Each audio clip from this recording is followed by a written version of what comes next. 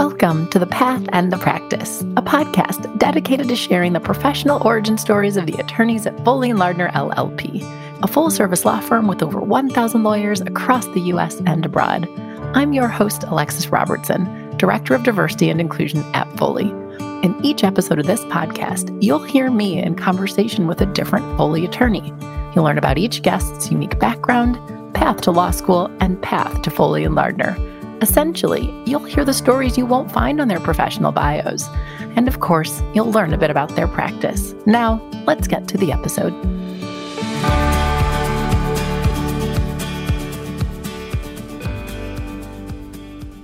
Today, I'm speaking with Kelsey O'Gorman. Kelsey is an associate in Foley's Milwaukee office focused on employee benefits and executive compensation matters. This podcast, like many, started off with an email of me saying, "Hey, Kelsey, do you want to be on the show?" And her saying, "Sure, although I don't know if my path is that interesting." Fortunately, I was able to twist her arm to get her on, and I'm so happy that I did because this episode is just jam-packed with fantastic advice. But before we get there, I get Kelsey to share at least what she thinks is her not-so-interesting path to law, which started with her going to Marquette University for college and then the University of Wisconsin for law school.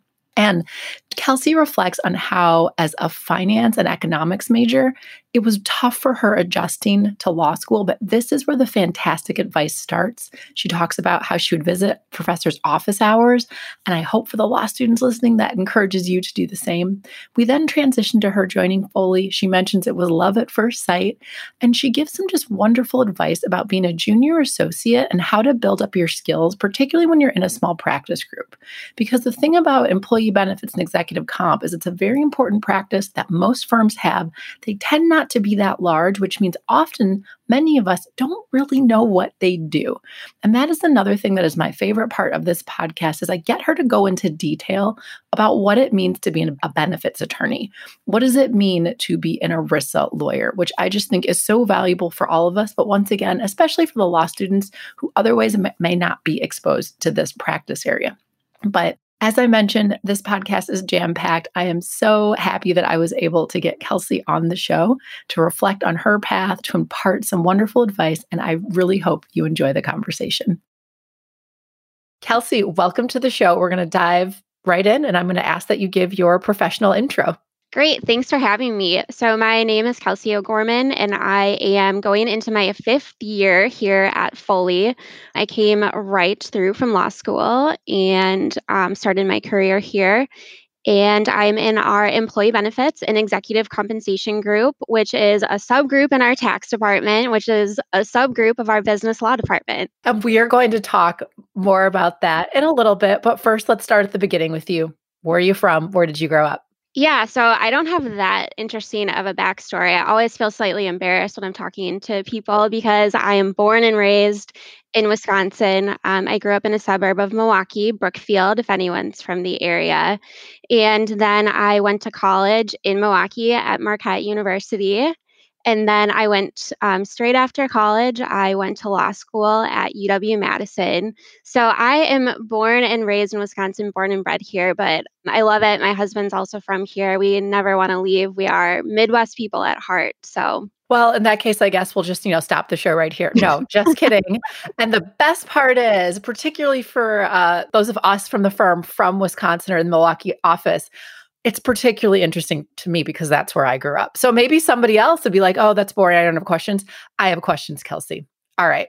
So you grew up in the Milwaukee suburbs, Brookfield, generally familiar. I grew up in Glendale. Okay. And so let's take it back. I'm trying to decide. I don't know if I want to jump to when did you know you were going to be a lawyer? But let's get really broadly. So what kind of kid were you? What were you doing in Brookfield? And I don't know, middle school, high school. What was life like? Sure. Well, I was always a little bit of a nerd. I always say always had my nose in a book growing up. I loved school. So I was definitely a little bit of a teacher's pet. And actually growing up, I would say, a lot of kids, they wanted to be a ballerina or something, really cool like that. I always wanted to be a doctor, which I guess is kind of cool. But I loved science. I loved math and I loved school. But I like the self-described teacher's pet. I wouldn't go so far as to say that's how I was, but you saying that is bringing back some memories, which is what happens when I do these shows. These are just all about Alexis, unpacking her life. But I am an only child. Okay. So for me, schools were where my friends were, and school was so much more interesting to me than being at home. And I never quite could relate to the kids who didn't like school, which I say hesitantly now because it just seems like a really uncool thing to admit. No, I feel the same way. So I have two younger brothers, and we all went through the Brookfield school system, and they always would get mad at me because they'd be like, teachers are asking like, oh, am I going to be, just like Kelsey? And they're like, no, totally different animal. She, loved reading, loved school. They were more sports fanatics, so they were always like so mad that I set expectations so high. But I did. I loved school, so what can I say? That's always fun. I'm fascinated by that for people who have siblings, which is, I'd say most people. I think the only child thing is still not as common. And I see that with my boys. So my kids are 7 and 9, and they are very different. And my husband's one of 4. But so there is that, the teachers know the siblings, and you set the bar high for yours. And so when you say you really love science and you thought you wanted to be a doctor, so when did that seed, when was that planted? So when was that where you thought that was your path? Yeah. So I think growing up, my mom was a nurse, and she was like a working mom when I was younger. And so after school, a lot of the time, she would have to like bring us to like the clinic, and we would sit, kind of in the lobby, like while she worked, and talk to the other nurses. And I just always thought that like working in a clinic, working in a hospital, it seemed so cool. They were just helping people, and it was always busy. And so I really thought that that's what I wanted to do. So let's fast forward then. Yeah. Say it's high school-ish. Yep. Is it I'm going to head to college and focus on pre-med, or what was your thought process when it came to going to college?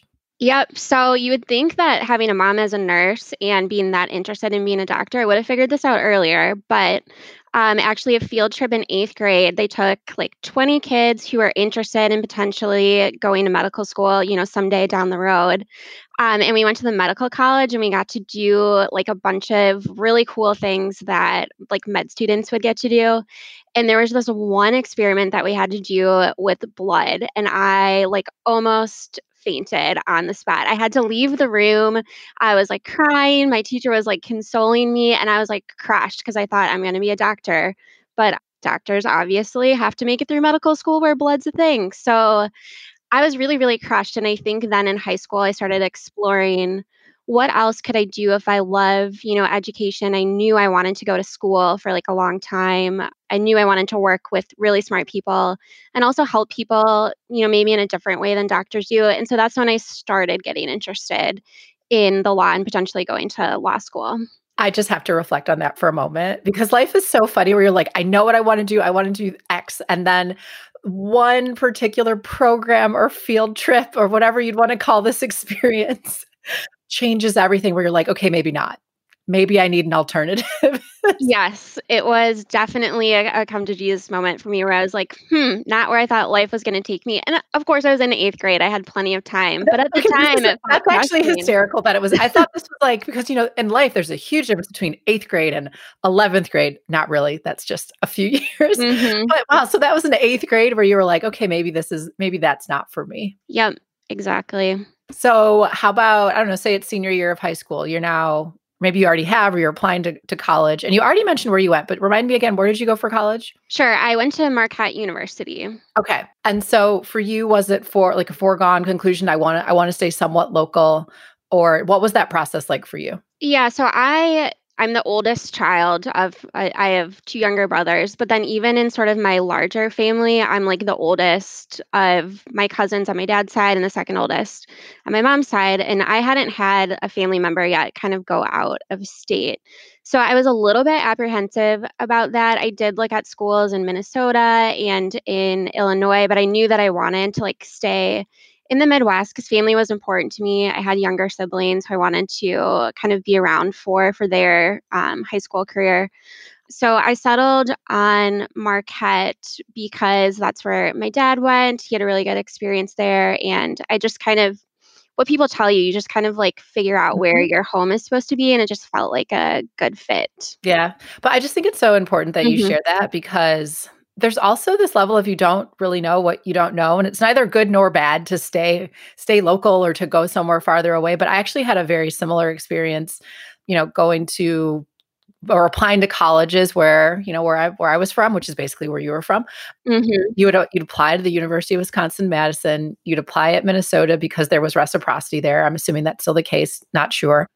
And I didn't know much about many other schools. I mean, I'd see the sweatshirts people wore, Right. and I had some family in Atlanta. So I was aware of Emory. I decided I really wanted to go there. Don't know why. Don't know what that was based on. Got a couple fee waivers, happened to apply to one at the American University, which is in DC. It happened to be where I went. But I by no means had this kind of like super methodical, no stone unturned. I'm looking at all the colleges there. It's kind of like, okay, well, these are nearby. Tuition's reasonable at certain places, and this is where my family is. And I just think so many people have a similar process, but we don't always talk about it, particularly when we're farther along in our careers and you kind of know more people potentially from more places. So I don't know. I just appreciate you reflecting on that, because I think that's the experience a lot of people have. So you go to Marquette. What's your major? Yep. So kind of once I figured out that I couldn't be a nurse like my mom, and my dad's in finance. So I was like, okay, well, I guess I'll apply to the business school. His job seemed pretty cool too. So I double majored in finance and business economics, which is a major that Marquette has, I think, is a little bit unique. And it's like the study of like applied economics, essentially. And I loved that. So it was a great experience. Now, at this point, does that make you think maybe something in the business world is what I want to do? Or did you focus on those things knowing that still law school maybe in the future? Yeah, I mostly focused on those things thinking law school was still in the future. One thing that my parents did kind of advise me on, which I think was probably good advice, was try to pick a major that just in case you decide you don't want to go to law school at the end of it, you would still have some good job opportunities and sort of like an easy path to find another career. So I did finance and business econ, knowing that I would more likely than not be going to law school, but just in case I would have, another job prospect lined up. That's actually really solid advice. I kind of wish I'd gotten that advice. It turned out okay for me, but a lot of these podcasts is me making fun of the fact that I'm basically I was pre-law. So I was like a philosophy and a law and society major, whatever that does. And for, I don't know, law students or even people who are still in college, you get to listen within, and this is going to tie in, I think, to your practice area a little bit once we get there. But when you present me with, say, some sort of like ledger or something very numbers based, I really didn't have a good frame of reference for reading that. And I think there maybe were some sort of 101 sort of classes offered in law school to help, because knowing that as lawyers, we often have to have that knowledge. But still, good. That was great advice from your parents, Kelsey. I don't know if they just really didn't want me to go to law school, so they were trying to push the business thing, but it really worked out. So thanks. They're like, but if you change your mind, maybe this thing. So you do that in college, and then what is it? Sounds like you applied straight to law school, but still, take me through it. Sure. Yeah, I did. And I did. So I've always been like very, very logical. I mean, even when I was like getting married, my parents like laughed at me. They're like, you're so practical and like you don't get wrapped up in emotion and the romance of it. And it was the same way for me for law school. Before I even applied, my dad was able to connect me with like a couple of his clients or a couple of his friends who had gone to law school. And I sat down and had like hour-long conversations with all of them, like, what's law school like? What's your job like? To like really make sure it was something that I wanted to do. And I decided that it absolutely was, I would say, in my junior year of college. So took the LSAT, applied, got in at the University of Madison. Again, not a very exciting story about how I ended up there, but the tuition was reasonable. It's a great school. So it just kind of made sense to me to go there, knowing that I wanted to come back to Wisconsin too. In-state tuition at the University of Wisconsin is a great, great thing. And you should not disparage any part of your journey for taking advantage of that. Yeah, I am definitely was grateful once, I saw the difference in what my loans could have been. I'll say that. Yes, as somebody who went out of state, and granted, some people will think University of Michigan's a public school, quote unquote, a state school, but even for those in state, there's not a major break on that cost. I think a lot of us look back and we're like, wow, there may be some other decisions I could have made to save myself a little bit of money. But no, I hear you. So you go straight from college to law school. So take me back. You start in law school. What's that like for you? Yeah, I actually, just reflecting this, I kind of had forgotten about this and maybe zeroed it out of my brain. But first year of law school was actually really hard for me. I'd been in all of these business classes where, unlike your experience, everything was looking at a spreadsheet. And then to be thrown into law school, which is very much reading and writing, I'd always been a strong writer, but just not in the same way that law school required it. And so it was really stressful, actually. And I had a couple of moments where I was like, did I make a mistake? Like, am I cut out for this? But my parents really, encouraged me again, bless them. I'm so glad that I had them, that you need to at least finish the first year. You need to get through the full first year. And then if you're still unsure, we can talk about it then. But you should really at least give the full year a go. And I'm so glad that I did because first semester was tough, but I got the hang of it. It was just new. And then second semester was, I don't want to say easy. I don't think anyone thinks law school is easy, but it went much smoother, I would say, than the first semester did. That's a really good point, though, that you made that I have not thought about actually on any of these episodes yet, that it's almost like a different side of your brain that you're using. And so to come in, because that, it's a bit cliche, but all of us have gone through it, where you're going into something where there's readings for the first day of class. Likely there's a ton of reading here. Just read.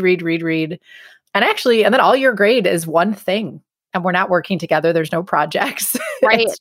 Right. Yeah. And I just felt, it's Socratic method, and you hear other people talking in class who perhaps, maybe were like philosophy majors, and the ideas that they're sharing, I was like, oh my gosh, I'm just used to typing in Excel formulas. I cannot do this. But I love that. I feel vindicated. That is where us philosophy majors shined. We shined that first week of law school. You did. You scared us all.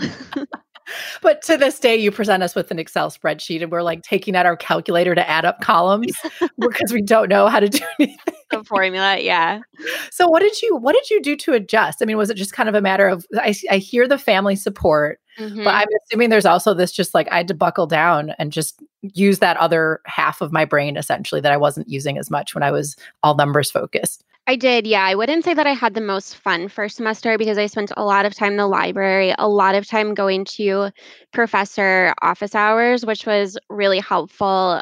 And so I wish I could give someone, better advice other than just, you really just had to buckle down. I had to read things probably more times than maybe some other people did who are used to doing that more heavy reading all the time. But I eventually figured it out and figured out how to read dense text and think about it. Well, I do want to ask you a bit about the office hours, because I say this every episode, but we're getting more law students listening. And I have this feeling that this podcast, in addition to it being a great way for Foley lawyers to meet Foley lawyers, could really be just clutch for law students, right? If you listen to enough and you hear real lawyers talk about what they did. But that office hours thing is, I think, really important and can be overlooked also because I think it can be intimidating to go. So I don't know if you could just say a few more words about what that was like, and maybe even what you would ask them when you went. Yeah, in some ways I almost like felt guilty because like a lot of the things that we would discuss during office hours ended up on like the final written exam, and I would feel like I had such a leg up. Like other classmates would be like, I did not see that coming, and I'm like, ooh, like I guess I did because I went to office hours. So I would just go in usually. If I'm remembering correctly, I tried to outline, which I know everyone talks about outlining in law school, but I really tried to do that as I went along. And I would bring in my outline to the office hours and be like, I don't understand how this case fits in, or I don't understand how this concept fits into sort of the larger sort of scope of the class. And then professors have a way of kind of going on a tangent about things that they find really important. And that's where you really want to listen, because whatever they find important is probably what's on the exam. So if they kind of would blow off my original question and go on a tangent, I would just take really good notes because I'd be like, okay, well, clearly this is something they want us to remember. That is top of mind for them. I know. And you're like, it almost feels like I have an unfair advantage, but everyone else was free to go to office hours as well. Right. Yeah, that is so important. And I really give that advice to law students. And there's some professors who, they'll say they have office hours, but, they're just not welcoming personalities. They're more so there to write or be published. There's some who will make you feel great for coming in. But my thing is, either way, you're investing a lot of money and time. and you should go see. I mean, some will be like, yeah, here's an exam I gave out, 2 years ago, take a look at it. And that's invaluable when your grade is predicated on one, generally one big test. So Absolutely. I hope the law students are listening, and I won't go too far down this path, but I think it also can just be hard for certain people who maybe it feels like it makes them uncomfortable, essentially, to be one-on-one with a law professor when normally they're in a room with 40 other people or maybe even 100 other people. But I have to say, I'm just like, you got to get over it. 100% agree. I think like even as uncomfortable as you might feel, like the payoff is so worth it. And, you'll probably be meeting one-on-one if you want to be a lawyer with people the rest of your life. So what a great time to just practice getting over that fear too. So start now. Exactly. All right. Is there anything before we get to the whole, how did you connect with Foley? Anything else worth highlighting about law school? Actually, I should ask, did you have any sense of what you wanted to practice when you were in law school? Yeah, so I don't know if it was because I was actually super interested or I just felt that I'd spent so much of my, college career focusing on like finance and business law that I felt like I wanted to use that in some way. So I really thought probably something in tax. I took like as many tax classes as I could, and the teacher would be like, "Don't be afraid of the numbers." And I was like, "This is my time to shine. I'm not afraid of the numbers." That's good. That goes back to the philosophy major sits down. Right, Let's right. Kelsey shine. I was like, this is my moment. I've waited, 3 years for this. So I thought something in tax, but I didn't have like a very clear vision of what I wanted to do. All right. So take me to what I'm assuming is maybe on campus interviewing, but how does Foley come on the scene? How are you connected with the firm? It is. And speaking of awkward conversations, if you think that professor office hours are awkward, OCI is incredibly awkward. And that's not to say that people from the firms don't try to make you feel welcome, because they do. But what a weird situation to just have back to back interviews all day. And ours were in the business school. It was just very weird. So I go to Grueling. It's grueling too, because it could be like, here's 8 or 10 interviews, 20 minutes each, back to back to back. It's just, it can be a lot. It is. It definitely is. So I went through that process, and at the same time, I'm so grateful that they have it, because then you don't have to travel to all of those firms to get like, sort of your initial feelers out there. So I knew that, probably unsurprising at this point, that I wanted to stay in the Midwest after school. I was then dating my now husband, and he was already established in the Milwaukee area. So I knew that we kind of wanted to stay here. So I was really targeted at Milwaukee firms and a couple of Chicago firms. So did the initial on-campus interview with Foley as well as a number of other firms. And it honestly, for me, this sounds like so cheesy, but it was a little bit of like love at first sight with Foley. My interview with them was so easy, so smooth. It was just like having like a And also, great this is the conversation. place for it. Any Foley propaganda, like this is the place for the cheesy, the cliche. And I do joke, people may think I've just like sent you a script beforehand, like say these things, but no. No, I promise you didn't. I always feel like weird saying that, but I just had this like feeling like I really feel like I could be really happy there. And nothing felt forced. We actually talked about the book Gone Girl, I remember, for like a good solid 5 minutes. It was just a great conversation. Which is a great book and a surprisingly solid film, by the way. Exactly. Although, you know what? Before we talk even more about Foley, I just want to say for the law students listening right now who are gearing up for a very different sort of OCI due to the pandemic, with it being virtual and it's pushed back by a number of months, in many ways, the same rules apply.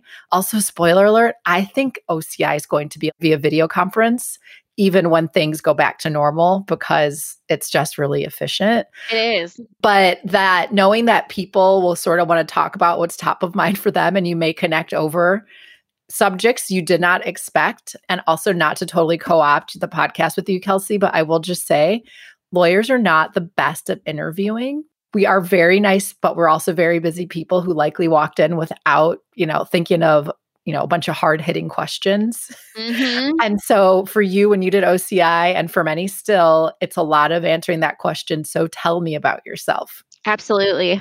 Yeah. So for the law students, practice that one. You can record it in Skype or Teams or Zoom and play it back. That's your leg up this time around. See if you like the answer. But anyway, okay. So you connect. I'm assuming you have to you get a call back, and then it's I'm going to be a summer associate at Foley. Yep, got a call back, did the sort of at the firm interview, and then they offered me a spot to be a summer associate, and I accepted immediately. Was so excited.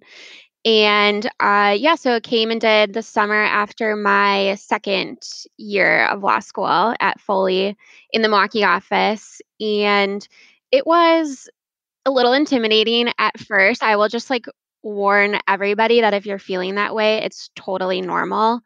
And it was nothing that Foley did. It just, for me, this was my first real job. I had worked, on campus jobs through college to make a little extra money, but from going straight through, I'd never really worked in a real corporate environment before. So it was a little bit scary, but it was still a great experience. I'm so glad you mentioned that too, because after you've been practicing for a while or out of school for a while, I think it's easy to forget that feeling of even walking into these, giant office buildings and, taking the elevator to I don't know, the 30th floor or whatever it is.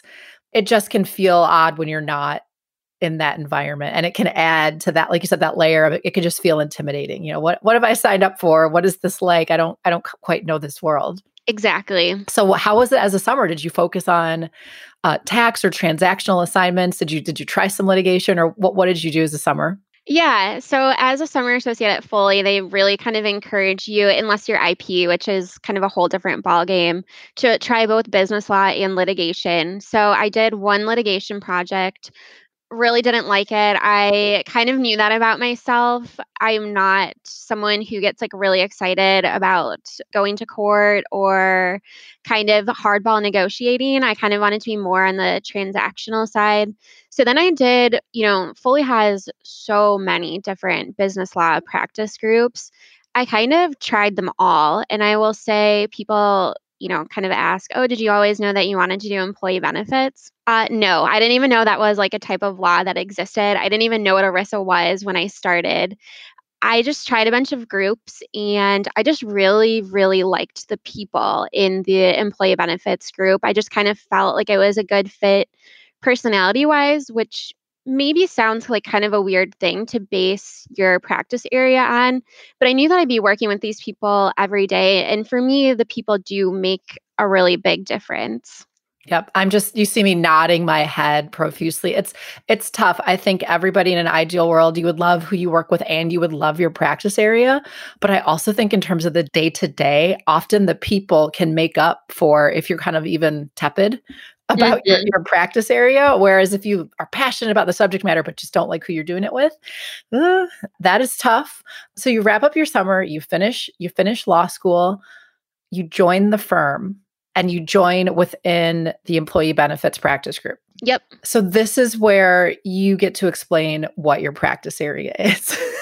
What exactly do you do? Okay. Well, everyone, take a deep breath here. No, just kidding. So in the employee benefits group, we kind of have two aspects. So number one, we assist the transactions group on deals because ERISA is very complicated. Employee benefits law is very complicated, and they're often. And we're gonna break it down more. ERISA, income, no, earned, I don't know actually. What's ERISA stand for? Oh, now you're Do you even know? It's the. Do we need to Google it? It's like something Retirement Income Security Act. Yeah.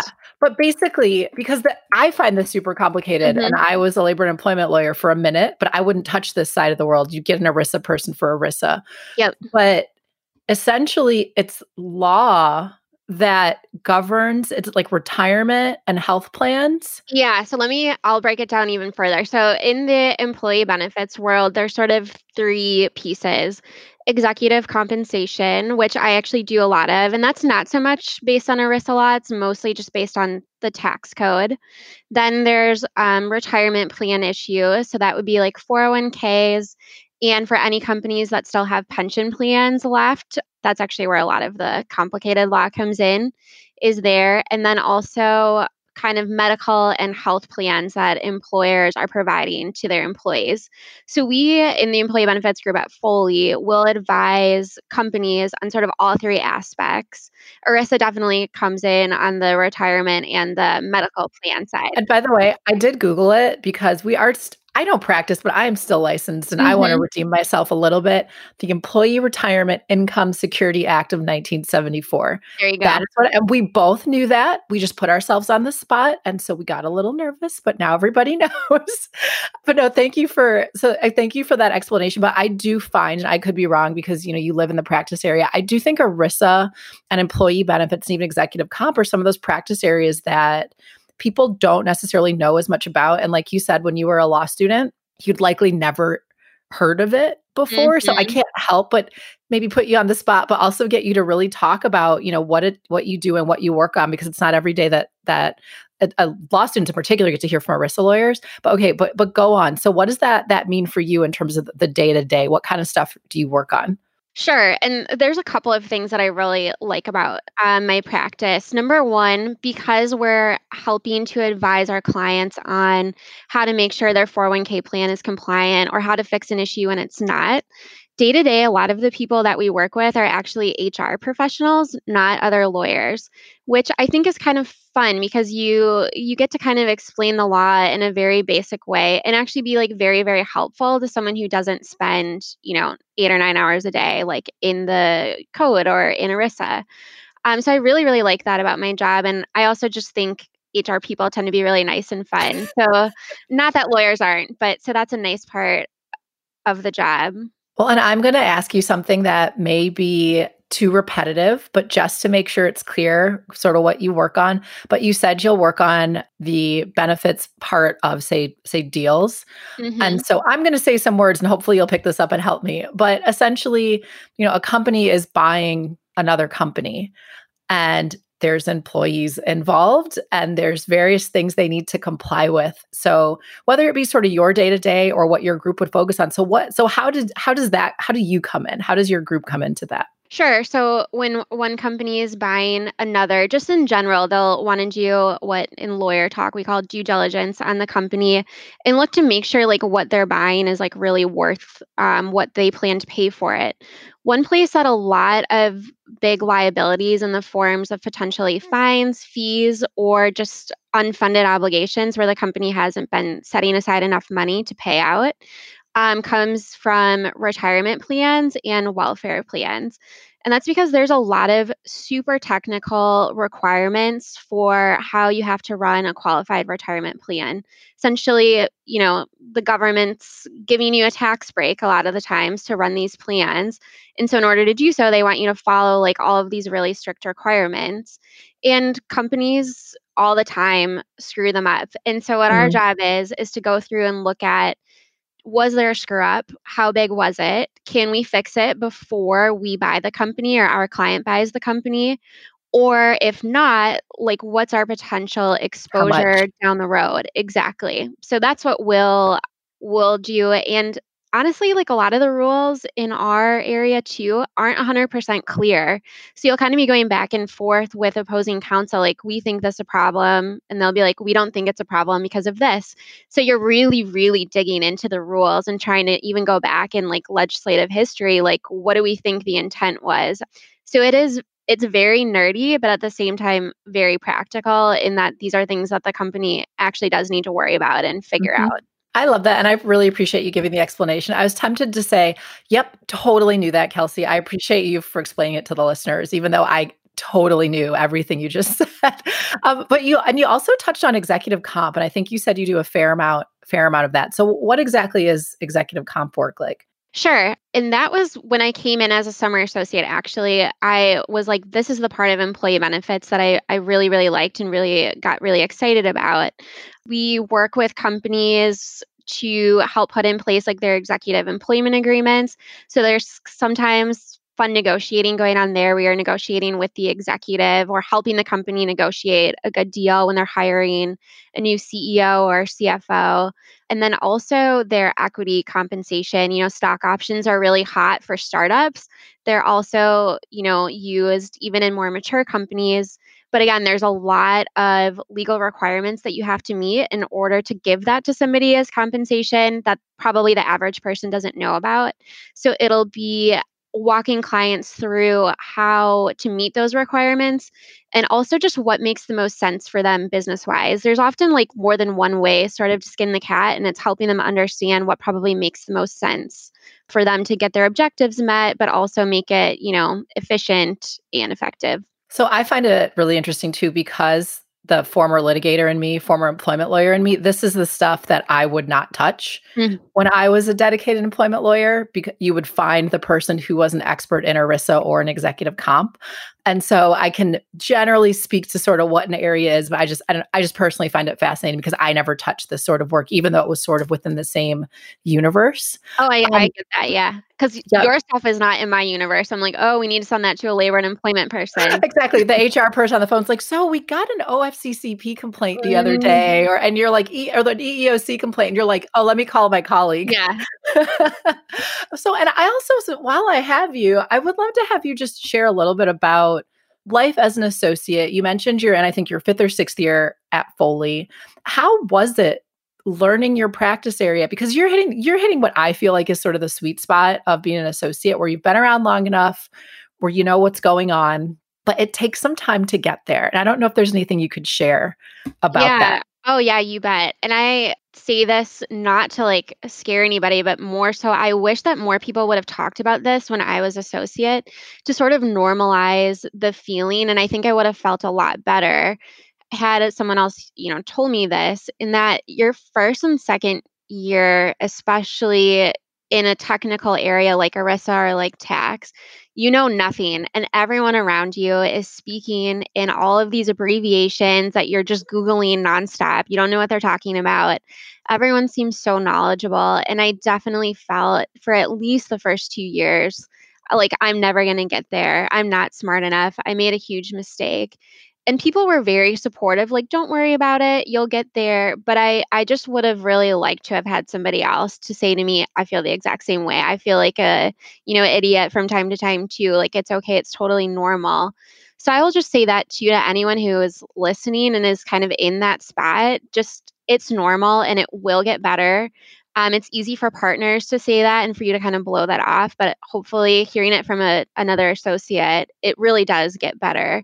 Mm-hmm. So the first 2 years were tough because I didn't know what I was doing. I would get work and I would do the best that I could, and then you'd get the project back with red pen all over it.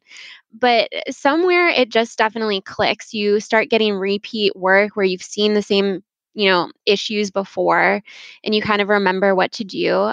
And so you're right. It's finally starting, I would say, to get a little bit fun where I'm like, oh, I know what I'm doing. And like, oh, I can start to think creatively about things. And I'm getting over that hump of just trying to figure out the basics. As you saw me again, just nodding as you spoke, and this goes back once again to sounding a little cliche, but I truly think this is why being a lawyer, it's a practice, and it keeps growing and changing. But absolutely, those first couple of years, I often say it, the learning curve goes straight up, and then eventually it levels off a bit.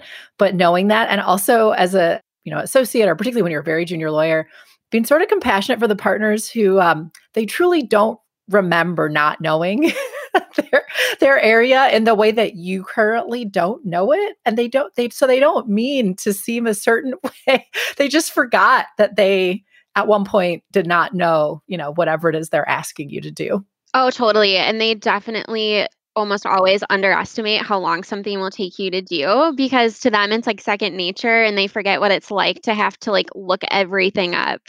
Yep. And if you don't mind me asking, Mhm. what are some of the resources that you use to navigate that? So I often will recommend find that, person who's 2-3 years ahead of you, run it by that. But how did you close the gap? If you have any just kind of like quick advice on that. Yeah, that's a good question. And I think maybe that was one of the places where my practice experience also was unique in that I came in and I was like the only associate.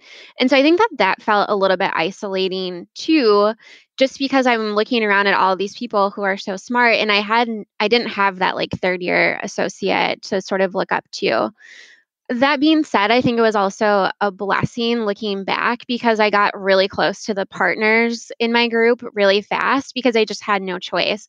And so I with one of the partners that I worked with, we would like set up time like once a week where it would be like, I just have like all of these random questions that I need to ask somebody. I will hold them all until like Friday.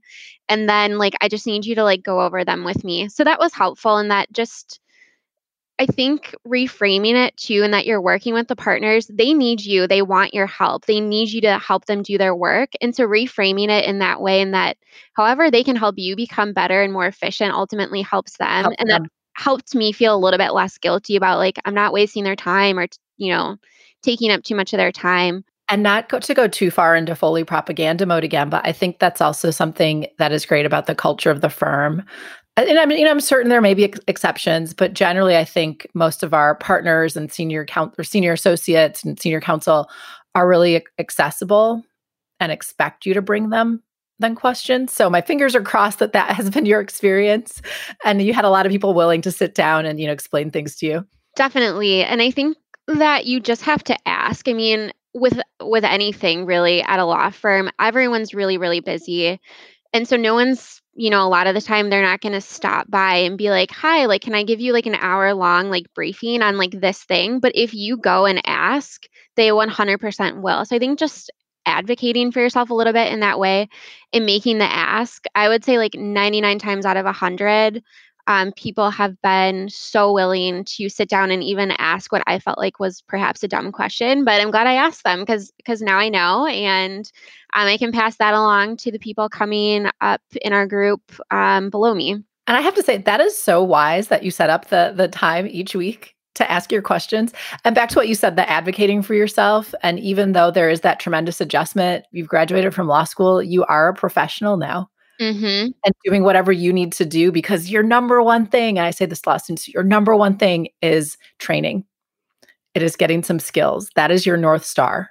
100%. Yeah. And I would say that is something to just to remember to focus on. I think it's really easy sometimes to like jump into like law firm life, and especially amongst older associates, I think people talk about like the billable hour like so much, where you kind of feel like you have to live and die by that billable hour, which yes, it's important as an associate, but I still think it's more important to learn and to like figure out what you're doing, because that's going to pay dividends down the road instead of just being so focused on just hitting a arbitrary hour requirement.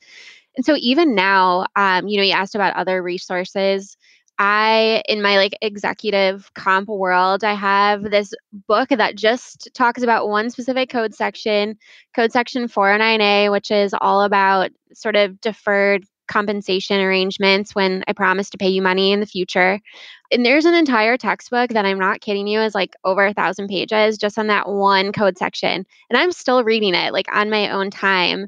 And it's so nerdy, but at the same time, I know that like this is what's going to make me a good lawyer in the future. And this is what's going to make me able to like bring in clients someday when I hopefully, make partner here. Absolutely. And it also is a good indication of professional alignment, which is a broader subject, but something I'm passionate about is hopefully there's aspects of your practice that you want to pursue on your off time just because you're fascinated by it, because it's interesting. And yeah, putting that extra time will make you a better lawyer and, lead to certain material gains, but also hopefully it's just curiosity. And this is actually something, sorry, I'm going like full circle here, but when I had our CEO, Jay Rothman on, he talked about passion and curiosity so much. And so I think some people make back to the idea that, oh, that's so cliche, but that is truly what separates, phenomenal attorneys from people that are kind of ho-hum, is they're truly curious and truly passionate. So as nerdy as that may sound, Kelsey, I think you're fitting the criteria Jay talked about. Yeah, I love that word curiosity, because I do think that too. I think that's what makes life as a lawyer interesting is you could probably have an okay career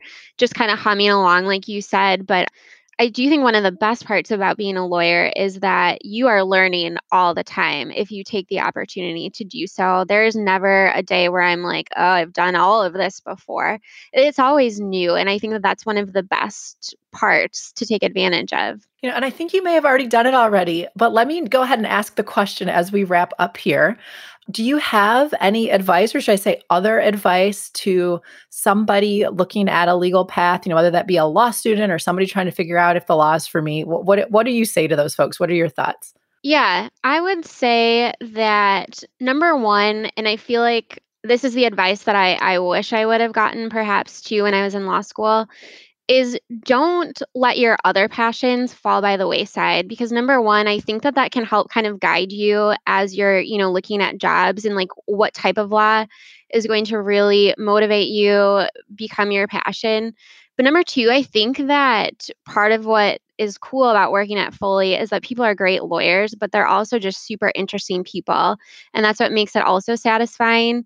And I think that there's sometimes this mentality of, well, once I, get a job at a firm, then I'll focus on other areas of my life that's interesting. But then you get to the firm and then it's like, well, once I make senior counsel, then I'll have more time for those things. And I think, the law can be demanding, but as much as possible, also try and pursue things outside of it that you're passionate about. I think you'll be surprised like how those like at some point will sort of collide. So that would be number one Oh my is, gosh, but Kelsey, I have to ask, what are your passions outside? What's something you pursue? I love to cook. And so I think in my first year I really let that go. My husband did more of the cooking. I just didn't have the energy to do it anymore, but I would say quickly someone else at the firm actually encouraged me, you got to find something, outside of work that you love. And so I've gotten back into it and it has just been like a game changer. So now anytime I'm able to, I come home from work and I like cook for my husband and I. And we share recipes at work. And I just think it's like something that's kind of fun. That's awesome. And I interrupted you. I think there may have been one other thing you were going to share. Oh, no, that's okay. And then just my second advice that I would have to law students is just don't be discouraged. Like I said, there were so many moments I feel like in my journey from college to law school, even to firm life, where I felt like it would have been very easy to quit. But I just think that, the practice of law is so fulfilling, especially to people that are intellectually curious, that it's so worth it to push through. You are smart enough. Everyone felt the way that you're probably feeling at some point, and it definitely will get better, and it's so, so worth it. Thank you so much, Kelsey. That is fantastic advice. I especially hope the students gearing up for OCI listen to that.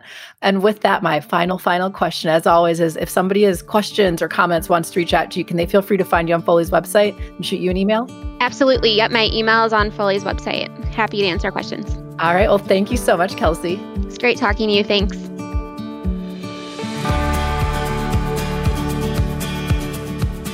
Thank you for listening to The Path and the Practice. I hope you enjoyed the conversation and join us again next time. And if you did enjoy it, please share it, subscribe, and leave us a review, as your feedback on the podcast is important to us.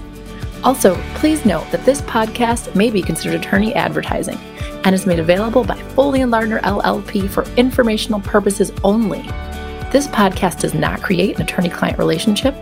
Any opinions expressed herein do not necessarily reflect the views of Foley & Lardner LLP, its partners, or its clients. Additionally, this podcast is not meant to convey the firm's legal position on behalf of any client, nor is it intended to convey specific legal advice.